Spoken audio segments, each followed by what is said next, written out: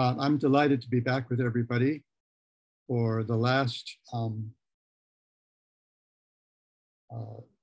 session for discussing one of the topics that's been on my mind for some time. How great is Bhakti? Exploring the reach of a powerful force. And going to be a lot of slides today, and I'm a little concerned about time, but I think it'll be all right because the first bunch of slides will be a review. I've edited them down, and we can probably get through them pretty quickly because I just want to make sure that we're all. I'm not sure if there's anyone here who hasn't been with us for the previous weeks, but I just want to make sure everybody kind of is able to follow the train of my thought as I went through my little kind of intellectual / emotional saga with regard to this topic. And I've called this part Some Resolution. And we'll discuss what I mean by some at the end. So where it all started was with Srila Vishwanath Chakravarti Thakur's Tika or commentary to the 19th verse of the 5th chapter of the Srimad Bhagavatam's first canto. Navai janujatu katanchana brajain mukunda sevyan vayadangra samshritim smaran mukundangri upaguhanam punar vihatu nichen narasagara. My dear Vyas, even though a devotee of Lord Krishna sometimes falls down somehow or other, he certainly does not undergo material existence like others, fruitive workers, etc. Because a person who has once relished the taste of the lotus feet of the Lord can do nothing but remember that ecstasy again and again. And in his Tika,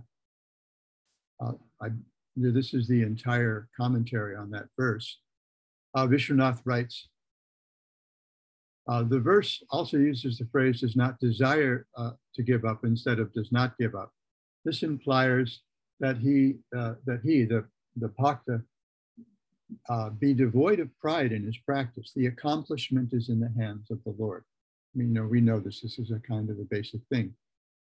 This is what we learn from the Bhagavad Gita. We have a right to do our duty. We don't have a right to be attached to the results. So the same with our sadhana. We have a right to practice, but and we have a right to practice enthusiastically, utsahat, but we should also be patient and perseverant. Utsahan nishchaya dhairyat. So, and that's actually our success. Our success is our dedication to our practice. And the accomplishment is, as Vishwanath says here, in the Lord's hands. And then he says, and this is where it gets tasty for me, the cause of not desiring is then mentioned. Rasagraha means one who is eager for tasting or who has a taste, which is something like a ghost which cannot be given up, haunted by rasa. And then my assumption has always been that this next sentence is kind of presented as a samshaya or a doubt. He's raising a doubt so that he can address that. He's anticipating a doubt in his audience. The meaning is then that worship after the stages of nishtha, ruchi, and asakti becomes actual rasa at the stage of rati. However, he says, from the first day of worshiping the Lord, there is certainly a portion of tasting rasa in a very covered form. Thus it is said, Bhakti pareshana bhavo viraktira nyatra chaishatrika eka kalaha prapadyamanasya yatashnatashyus tushti pushti kshurapaya nubhasa. Devotion, direct experience of the Supreme Lord, and detachment from other things, these three occur simultaneously for one who has taken shelter. And in light of Vishwanath Chakravarti Thakur's Tika on this verse, which I'll see in a moment, I generally add simultaneously and progressively for one who has taken shelter because of the nature of the analogy that he makes. In the same way that pleasure, fullness of the stomach, and relief from hunger are experienced simultaneously with each bite, for a person engaged in eating. And on this, on this verse, he comments, an example is given to show that even at the stage of sadhana, which gives great happiness, one achieves the result. When there is bhakti in the form of hearing and chanting about Krishna, the supreme deity, there should be a sweet experience. At that time, there should also be an experience of detachment from material happiness. These three should arise at the same time for the person who worships Krishna. Similarly, for a person who eats, there is happiness, nourishment, and disappearance of hunger with each mouthful. So this is a progressive thing. As one takes a mouthful of rice, this happens. Just as a person who eats a little gets a little satisfaction, a little nourishment or fullness of the stomach, and a little relief from hunger, so a person who worships the Lord a little with hearing and chanting gets a little experience of the Lord and a little detachment from material life. And just as a person who eats a lot gets full satisfaction, full nourishment, and full relief from hunger, so a person who worships the Lord fully experiences the Lord fully and becomes completely detached from material life. But, and here he's pointing out the flaw in the analogy, as there always is, though it is impossible to keep eating, by more worship of the Lord, one becomes more capable of worshiping. This is the difference. So after a while, after a certain amount of eating, we become detached even from eating. But by practicing bhakti, we don't become detached from practicing bhakti, and instead we become progressively attached to our practice.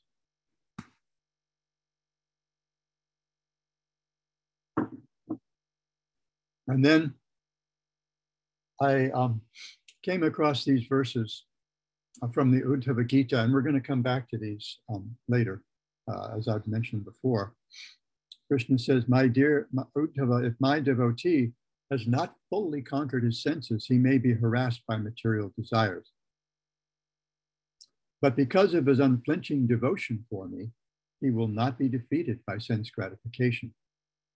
And Vishwanath Chakravarti Thakur says, putting aside the topic of the devotee who has developed bhava. So in other words, he's saying, okay, let's not talk about a sadhya bhakta, a siddha bhakta, because bhava is the sadhya of sadhana. It's the attainment. It's what we're working for when we engage in sadhana. That's our accomplishment. So setting aside that, the devotee at the beginning of bhakti is also successful. So when I saw this, I thought, oh, okay, here we go. By bhakti, which is generally strong, but to speak of bhakti, which is very strong, the devotee cannot be overcome by material enjoyment. And then he brings up the well-known verse toward the end of the 9th chapter of the Bhagavad Gita. He says, but the devotee who commits sin is not criticized, and his position as a devotee is not denied. And I didn't include this here, but he's contrasting that with the jnani. Because if the jnani commits some sin, if there's some flaw in the jnani's practice, then their position as a jnani is denied. There is no accomplishment, and they can be criticized. So then Vishwanath cites this verse, Api chet suduracharo bhujate mam ananyapak sadhureva samantavya samyak vyavasito. Even if the most sinful person worships me with no other desire than to please me, that's the ananyapak. In other words, he doesn't have any other goal that he wants to accomplish. He simply wants to satisfy Krishna, not propitiate the demigods for some material advancement or engage in jnana in order to attain liberation. But if his only goal is to satisfy Krishna, even if he doesn't do it perfectly, and we saw that back in the verse I started with, the 19th verse of the 5th chapter in the 1st canto, that even if the devotee falls away somehow or other, by bad association, poor determination, whatever, still success is guaranteed for the devotee, whereas it's not for anyone engaged in other paths. If that person worships me with no desire other than to please me, I consider that person to be my devotee, as he has fixed himself completely in me. And we see in the next verse that, I think in Vishwanath Chakravarti Thakur says the next day, but I think you see that here. Yeah, the next day, everything is going to be okay. Though the devotee is distressed by sense objects, he's not overcome. Because both verbs are in the present tense, it implies that even while being harassed by sense objects, he's not really harassed, since bhakti is present. A person who is attacked by the weapons of an enemy cannot be defeated because of the presence of his bravery. Or, on the day that a powerful medicine is taken to prevent fever, though the fever still causes suffering, it's not a real cause of suffering, since the fever is in a state of being destroyed and will be completely destroyed the next day. And then we see the same theme in the next verse, and we're going to come back to this, as I mentioned before, come back to this in a few minutes. My dear Uddhava, just as a blazing fire turns firewood into ashes, similarly, devotion to me completely burns to ashes sins committed by my devotees. And Srila Vishwanath, from his Tika, I didn't include the whole Tika for this slide because it's just a review and we have a lot more slides to get through. Bhakti destroys the sins committed by the devotee who cannot control his senses. An example is given. Addressing Uddhava, he implies that Uddhava should be joyful because Uddhava means joyful on hearing this. So Bhakti destroys even the sins that the devotee commits if they can't control her senses. So as we'll see, it's really clear here that we're not talking about Siddha Bhakti. We're talking about Sadhana Bhakti. We're not talking about Sadhya Bhakti. We're not talking about someone who's attained Bhava or Prema. We're talking about someone who may still be struggling with their senses, may still be struggling with their mind, but they continue. And then this is later in the same chapter. When a diseased eye is treated with a medicinal ointment, it gradually recovers its power to see. Similarly, as a conscious living entity cleanses himself of material contamination by hearing and chanting the pious narrations of my glories, he regains his ability to see me, the absolute truth, in my subtle spiritual form. And Vishwanath writes, starting with the first service. So we saw that back in his Tika to that first canto purport. From the first day of practice, from the first day of worshiping the Lord, this happens. Starting with the first service, in proportion to the purification of the Atma by pure bhakti, and in proportion to the hearing, chanting, and remembering, one attains various degrees of realization of my sweetness. In proportion to hearing and chanting my glories, one sees the real nature of my form and pastimes with an experience of sweetness. So this is also clearly addressing, at least from Sri Vishwanath's perspective, sadhana bhakti, not sadhya bhakti. But then I wondered, it seems like Vishwanath is really, based on this and other things that we read, it seems like he's maybe a little zealous in his glorification of bhakti. He's really all about the power of bhakti, as we see in many places. We see this particularly in his Madhurya Kadambini, where he begins with a kind of a little extended argument about how independent Krishna is. And he does that in order to make the point that bhakti is every bit as independent as Krishna is, and to show us just how she works. So then I thought, okay, Jiva Goswami is sometimes a little more conservative about some things. So let me see, what he says when we talk about bhakti having the power to control Krishna in the Bhakti Rasamrita Sindhu. I thought I would see if Rupa Goswami said anything, and then see what Vishwanath Chakravarti Thakur, what Srila Jiva Goswami said in his commentary, because it had been a while, I think, since I had read it when I started thinking about this. So he talks in the first chapter, when he's just, in the first chapter where he's discussing bhakti in a general sense, Samanya Bhakti, he calls the chapter. He discusses 6 characteristics that we see manifested in those who are practicing sadhana bhakti, who are practicing bhakti. So 2, kleshagni and shupada, relief from material distress and bestowal of auspiciousness. These become particularly prominent in the stage of sadhana bhakti. And then sudurlabha and moksha lagutakrit. It's extreme rarity, and it's penchant for making even liberation seem insignificant, lightweight, laghutakrit, making it seem lightweight, especially by comparison with bhakti. Those become prominent during Bhava Bhakti, and then in Prema Bhakti, we see, oh gosh, it's me in lists again. Oh, Sandrananda Visheshatma and Sri Krishna Karshani. So Sandrananda Visheshatma means it's a very concentrated form of bliss. When you take bliss and you boil it down, it's like taking a gallon of milk and making some pera with it. You cook it down and cook it down and cook it down until it's until it's caramel, until you've got basically a sugar daddy.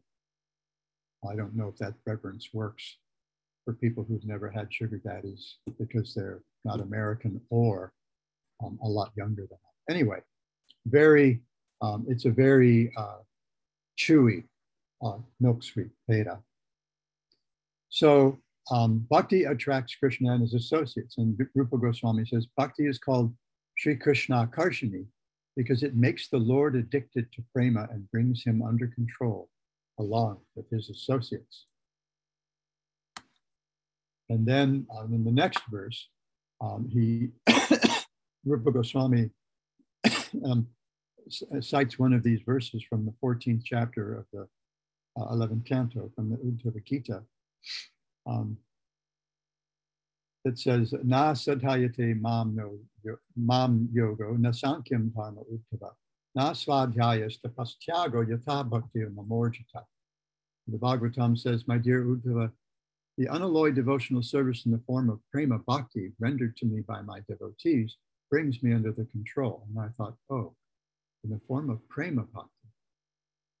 Interesting. So then I started to really wonder. And then he makes a comparison with other practices, yoga, Sankhya philosophy, punya, svadhyaya, tapa, and tyaga. He says these things can't control him the same way that bhakti can.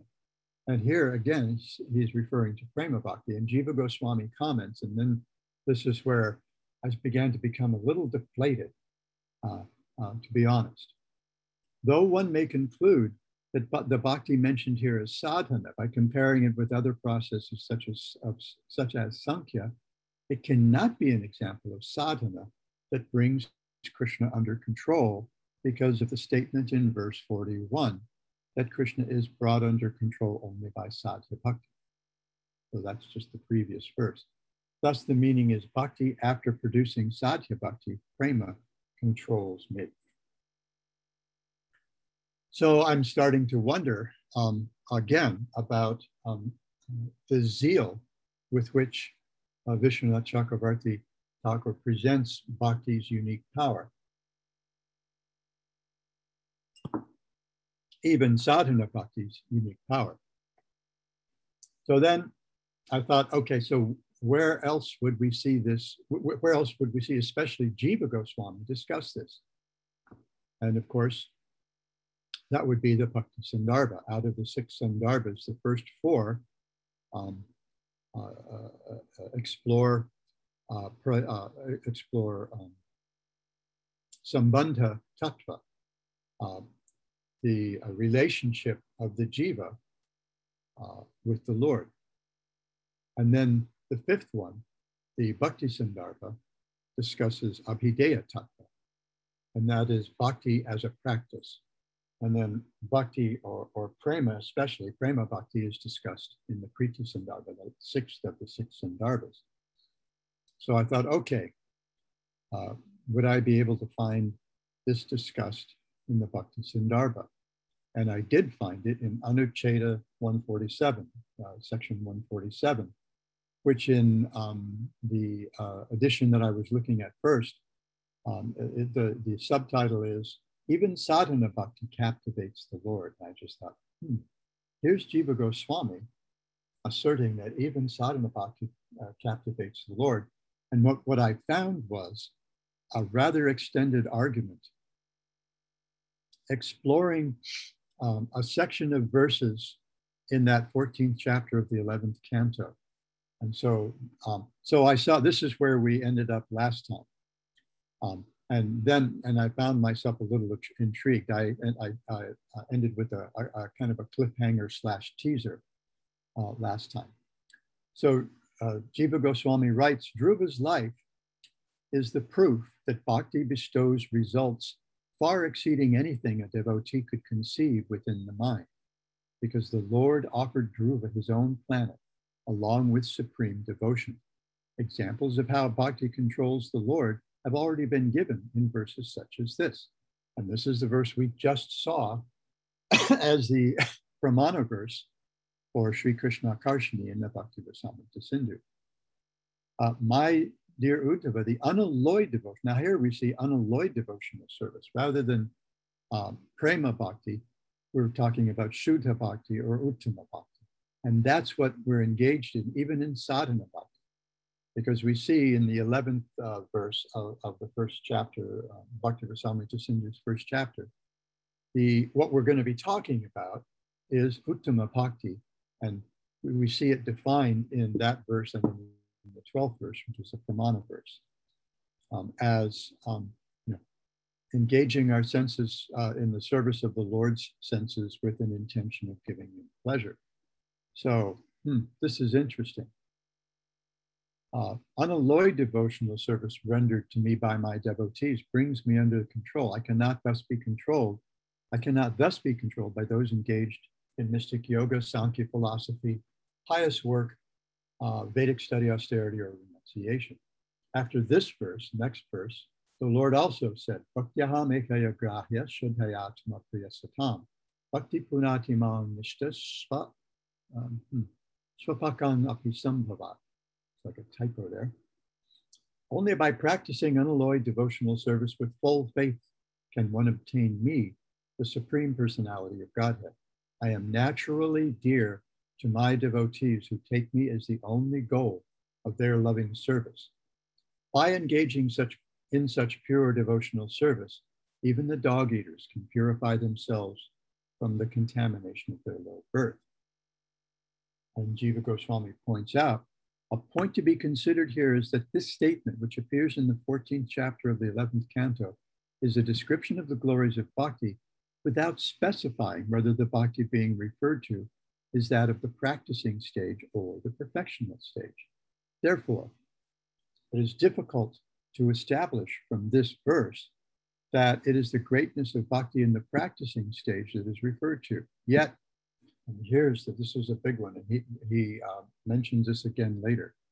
Even if the verse is describing the glories of bhakti in the perfectional stage, the practice stage is thereby glorified because it is only through practice that perfection comes about. So then I'm thinking, oh, wow, okay, let's keep going.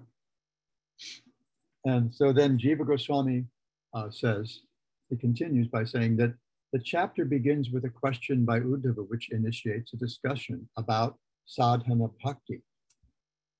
So we're talking, we may be talking specifically about sadhana bhakti. He's pointing that out.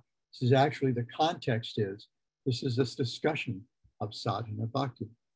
Vadanti Krishna Shreyansi Bahuni Brahmavadina Tesham Vikalpa Pradyanam Utaho Ekamukyata. My dear Krishna, Uddhava said, the learned sages who explain Vedic literature recommend various processes for perfecting one's life. Considering these varieties of viewpoint, my Lord, please tell me whether all these processes are equally important or one of them is supreme. The discussion concludes, and this is, we saw this verses earlier with verse 26, with the following statement of the Lord, which also refers specifically to sadhana bhakti. Yata yatatma parimurjate sao matpunya gata shravanadhi bhidanaha. Tata tata pashyati vastu shukshman chakshur yatayavas. Oh, it's supposed to be yatayavag. I sometimes have a problem converting some of the diacritics. So when a diseased eye is treated with medicinal ointment, it gradually recovers its power to see. Similarly, as a conscious living entity cleanses himself of material contamination by hearing and chanting the pious narrations of my glories, he regains his ability to see me, the absolute truth, in my subtle spiritual form. In particular, Jiva continues, there is a subdivision of this section, verses 18 through 22, that deals primarily with the glories of sadhana bhakti. The first verse in the subdivision states, and we saw this one before, Badhyamanopi madbhakto vishaya rajitindriya praya pragalbhaya bhaktya vishaya napi bhuyate. If my devotee has not fully conquered his senses, he may be harassed by material desires because of his unflinching devotion to me. He will not be defeated by sense gratification. And then he says, and the subdivision ends with this statement. Dharma satya dayo petyo vidya va tapasandata madbhaktya petamatamana nasamyak prapunati. Neither religious activities endowed with honesty and mercy, nor knowledge obtained with great penance can completely purify one's consciousness if they're bereft of loving service to me. In the midst of this subsection, the reference to a devotee's being impeded by attraction for sense objects found in verse 18 is clearly a reference to the stage of practice. So this is Jiva Goswami. And so, I began to wonder about this compared with the strength of his statement, using verses from this same section of chapter 14. In his Bhakti Rasamrita Sindhu Tika. So says this is clearly a reference to the stage of practice, because once Sadhya Bhakti is manifested, there's no possibility of any obstacles. This is stated by the Shrutis personified in the Srimad Bhagavatam. So this is from the 87th chapter, Prayers of the Personified Vedas. Sages free from false pride live on this earth by frequenting the sacred pilgrimage sites and those places where the Supreme Lord displayed his pastimes. Because such devotees keep your lotus feet within their hearts, the water that washes their feet destroys all sins. Anyone who even once turns his mind toward you, the ever blissful soul of all existence, no longer dedicates himself to serving family life at home, which simply robs a man of his good qualities. And then Jiva Goswami continues, the following statement from the Vishnu Purana is also a reference to the glories of sadhana bhakti. Those whose hearts are immersed in sense enjoyment cannot fix their minds on Lord Vishnu. Can a person find an object lying in the west by searching for it in the east? After the subsection referred to, the Lord made this statement, which relates to Sadhya Bhakti.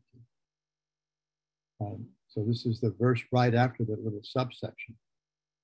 So he says this refers to Sadhya Bhakti because of reference to ecstatic symptoms.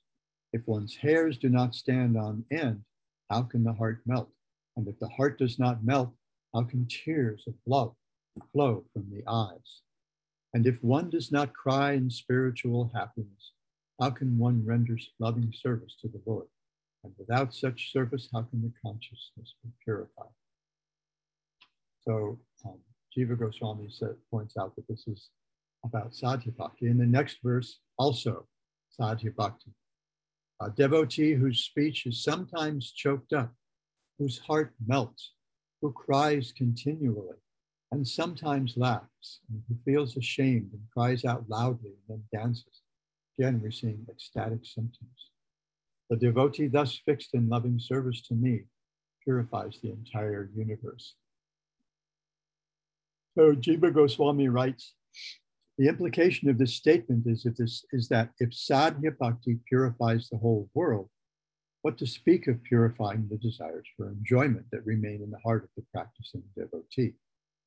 Thus, by Kaimutya Nyaya, I don't remember exactly what Kaimutya Nyaya is, but it kind of, I think it's like extending or by implication, the power of Sadhya Bhakti to remove the subtle inclinations for enjoyment is established. The subtle desires for enjoyment are again a reference to Srimad Bhagavatam 11, 14, 18, which describes the condition of devotees still impeded by such desires. After the attainment of Sadhya Bhakti, the sense objects themselves become curtailed and can no longer overpower the devotee.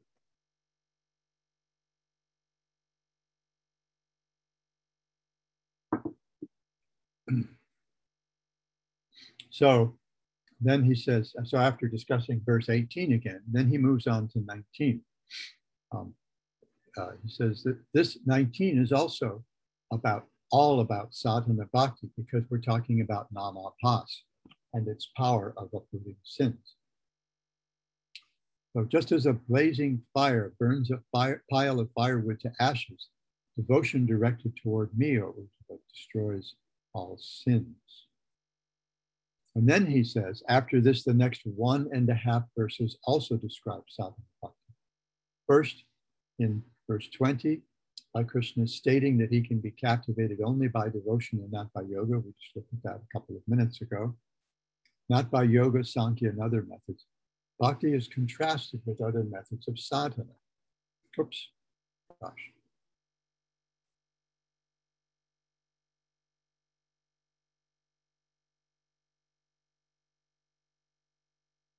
Oh dear.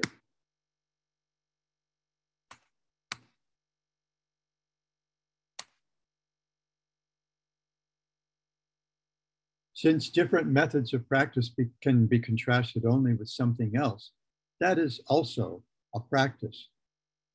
Something else that is also a practice. The bhakti being referred to here can only be sadhana, not sadhya.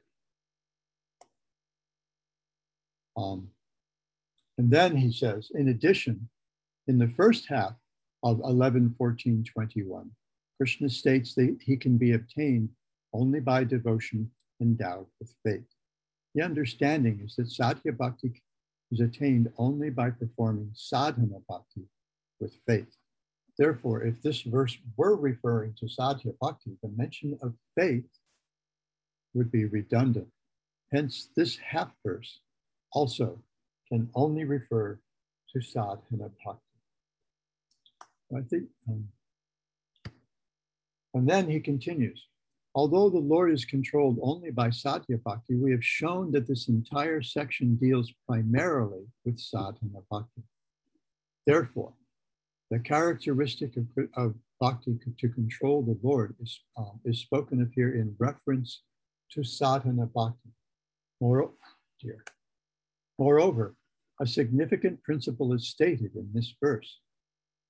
Astveva manga bhagavan bhajatam mukundo muktim dadati karhichit smana bhakti yoga. O king, sometimes the Lord This is a verse from the 5th canto.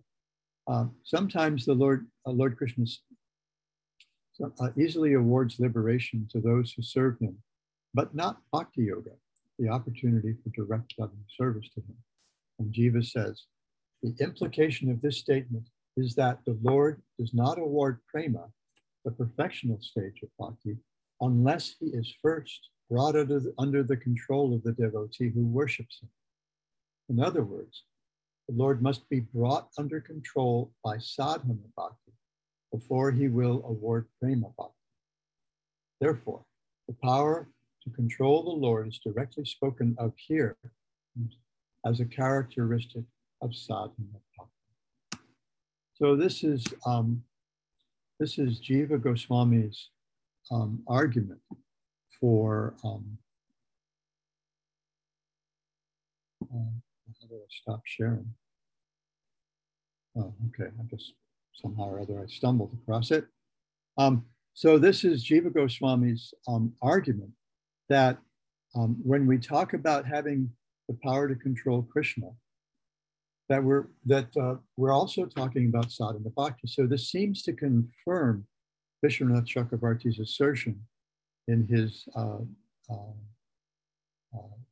commentaries on the Bhagavatam in the 1st canto and in the 11th canto, as we saw. So then the thing that came to mind, as I mentioned last time, I alluded to this, is the chronology of these works. And so I was conjecturing that his Bhagavatam commentaries may have been written after his commentaries on the Bhakti Rasamrita Sindhu. As we know, as most of us probably know, Jiva Goswami served Rupa Goswami as his editor for Bhakti Rasamrita Sindhu. So we'll see some of his comments in the Bhakti Rasamrita Sindhu saying something like, well, the author meant to say here, or the author here intended to imply, or something like that. And he knows that because he worked, I assume at least sometimes, knee to knee with Rupa Goswami, had access to him, was able to ask him questions about things. Now, I think it was, excuse me, I think it was Shamananda who did a little digging. I haven't done this yet. What do they say on the internet? Do your own research. And I hadn't done this yet, but Shamananda did a little digging, and he found that the Bhakti Rasamrita Sindhu Tika was apparently written after the Bhagavatam commentaries. So I wasn't too happy to hear that, because it was the opposite, I think, of what something in the back of my mind that was at least hoping to find. But here, still, in the Bhakti Sandarbha, which is a definitive work, a foundational work, as our friend Dulal Chandra likes to say, from one of the foundational acharyas, and someone whom we consider perhaps the greatest philosopher who's ever lived, greatest theologian who's ever lived, Srila Jiva Goswami, who was taught by the other Goswamis. He was personally instructed by Rupa and Sanatana especially,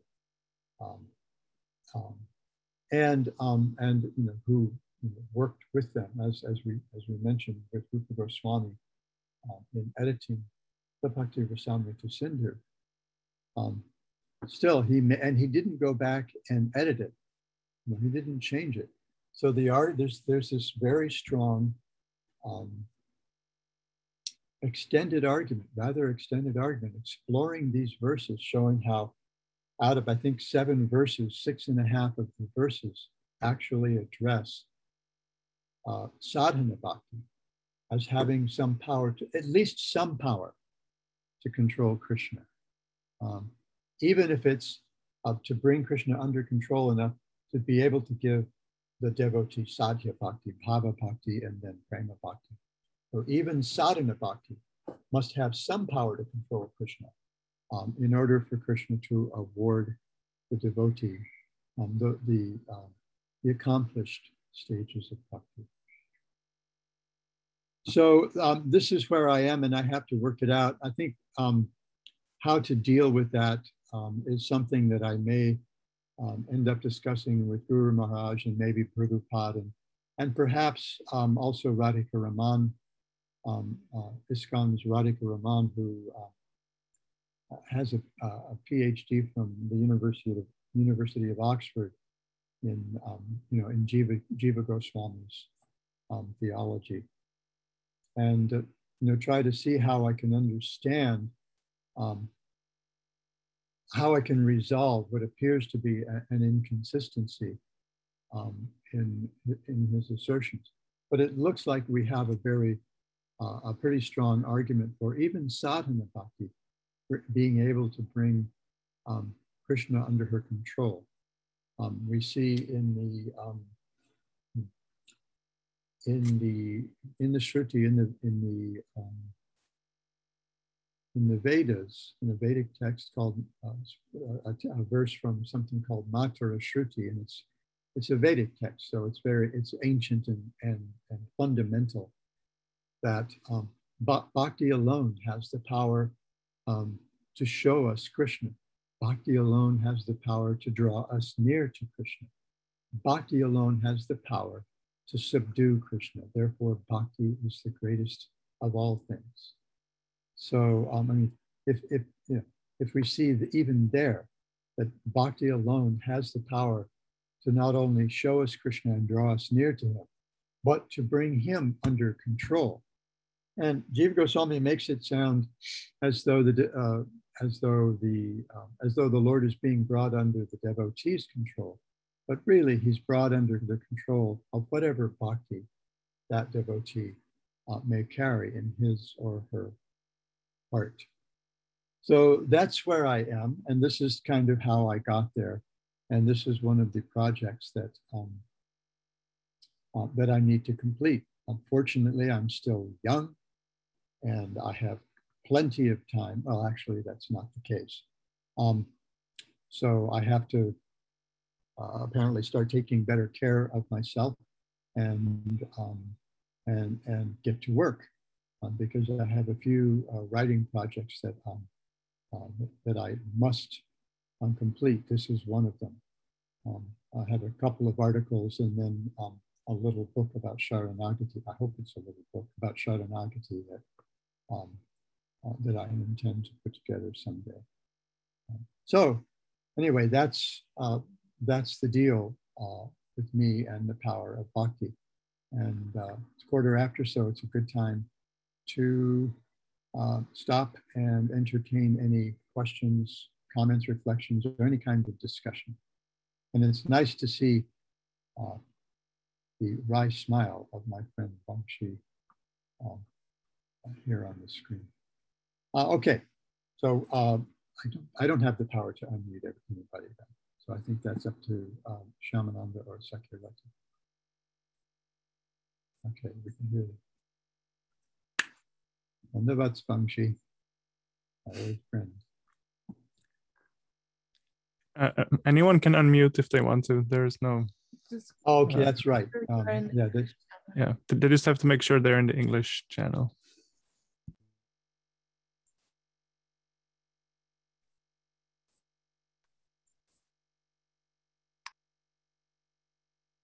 Okay, so I assume that means that you're as encouraged and perhaps even a little as confused as I am. And I mean, I have to write this to figure it out. This is what I taught in college for 20-some and universities for a number of years. Okay. Oh, Sarda has a question. Haribol Maharaj, I just would like to know if there's any other literature, especially looking at this verse, Srimad Bhagavatam 11:14-24, the symptoms of the devotee. Is there, could you tell me about any other symptoms in any other verses, of any other literature? Because I'd like to know about that. Just looking on my own experiences, it's not that I would like to look at the stage which I'm out necessarily. I'm not really obsessed with that, but I would like to know. It would be very nice to see some other references or any other verses which are similar to this verse about Sajya Bhakti. Is it only in the Srimad Bhagavatam? Yeah. Well, there are, and we see those in the Bhakti Rasamrita Sindhu. Okay. In the section of the Bhakti Rasamrita Sindhu, discussing all the, it's discussing Prema Bhakti, all the different kinds of ratis, the 5 different ratis that combine together to create rasa. So we see, we see an almost bewildering an ocean. Well, actually, when I was discussing with this with an online group whom I read this with 3 nights a week, we're reading the Nectar of Devotion and Bhakti Rasamrita Sindhu together. And in this section, all the different Anubhavas and Vyabhichari or Sanchari Bhavas and how they all combine together, which combine with others and which don't really combine with others. It's so nuanced that I felt that, okay, so here we are taking a little dip in the ocean of nectar of devotion, but we seem at the moment to be swimming through a section quite choked with very thick seaweed. And it's it can be a little rough going almost, and quite bewildering. And when I stop every 15 or 20 minutes to ask for comments or questions, it's like crickets, because everybody's just like, it's just gone. We're just, oh my God, I can't even, how do I sort all these things out? Because it becomes so nuanced and complex. So it's described there in the 3rd section, in those chapters in the 3rd section of the Bhakti Rasamrita Sindhu. So, and it's quite wonderful. And, as far as sadhana bhakti, I do have some more things put together, although I haven't really assimilated them yet to the extent that I was willing to share them yet. However, as I come across more material as I work on this, I'm probably going to be sharing tidbits with my, with my friends here and there, wherever I have friends, I guess on Facebook or wherever. I'm not much of a social media person, but I will be sharing these things. And my next series is certainly on Sadhya Bhakti, because I've been asked to discuss the Rasa Leela next month. So that's a little daunting. I'm going to be a little immersed in that, which is quite wonderful. I thought, my initial thought was, no, I saw myself as one of Edvard Munch's Scream pictures, oh no. But then I thought, no, this is what Kartik's about. Throw yourself into this. And if you drown, what's the loss? Who's going to, what would I have lost? And nobody's going to miss me anyway. So, it'll be wonderful, even if I drown. This Tripurari Maharaj, Srila Tripurari Maharaj, Guru Maharaj writes this in his introduction to his Shikshastakam. He said, if I were to drown in the process of exploring this, what would be the loss? So I always like that. We would meet you, Maharaj. So yeah, there will be more to come. This is kind of where I am at this point, and I decided to share this, to share my process with others in order to create a positive impetus. And the negative impetus is the clock on the wall, because I am 74 and not having as much fun with my body as I did when I was 25. But the positive impetus is that I think this is a really cool thing. And I want to figure it out to the extent that I'm able and share my process with others. So when I was teaching writing, college and university writing, one of my approaches was writing as an epistemic activity, as a way of figuring things out. And so that by doing that, I tried to encourage my students not to just write little essays that were tracts explaining what they thought is true, but exploring things that they might not understand, completely have figured out yet, and stick their necks out a little bit. So here I am with my neck stuck out. I'm made myself a little vulnerable, I think, by sharing this prematurely with others. I also have to marvel at Haripriya's smile on her profile picture. Haripriya has one of the world's, I think, one of the world's great smiles. Anything else? Thank you so much, though, for that question. Thank you. Very inspiring. There will be more. Thank you. There will be more. Good. Thank you. I look forward to that. Very inspiring. Thank you. Thank you. Hare Krishna. Thank you. Yeah. Anything else? It's good to see you, Maharaj. I'm so happy that you're doing Okay. Then, with your permission, we can adjourn here. And Vamsi, hey.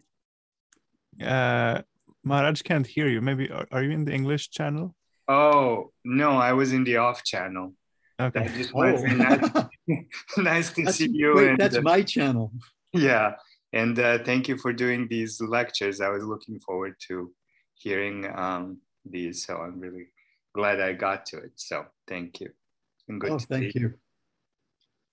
Thank you. So more excitement, but this time starting next month, I guess, starting this Thursday.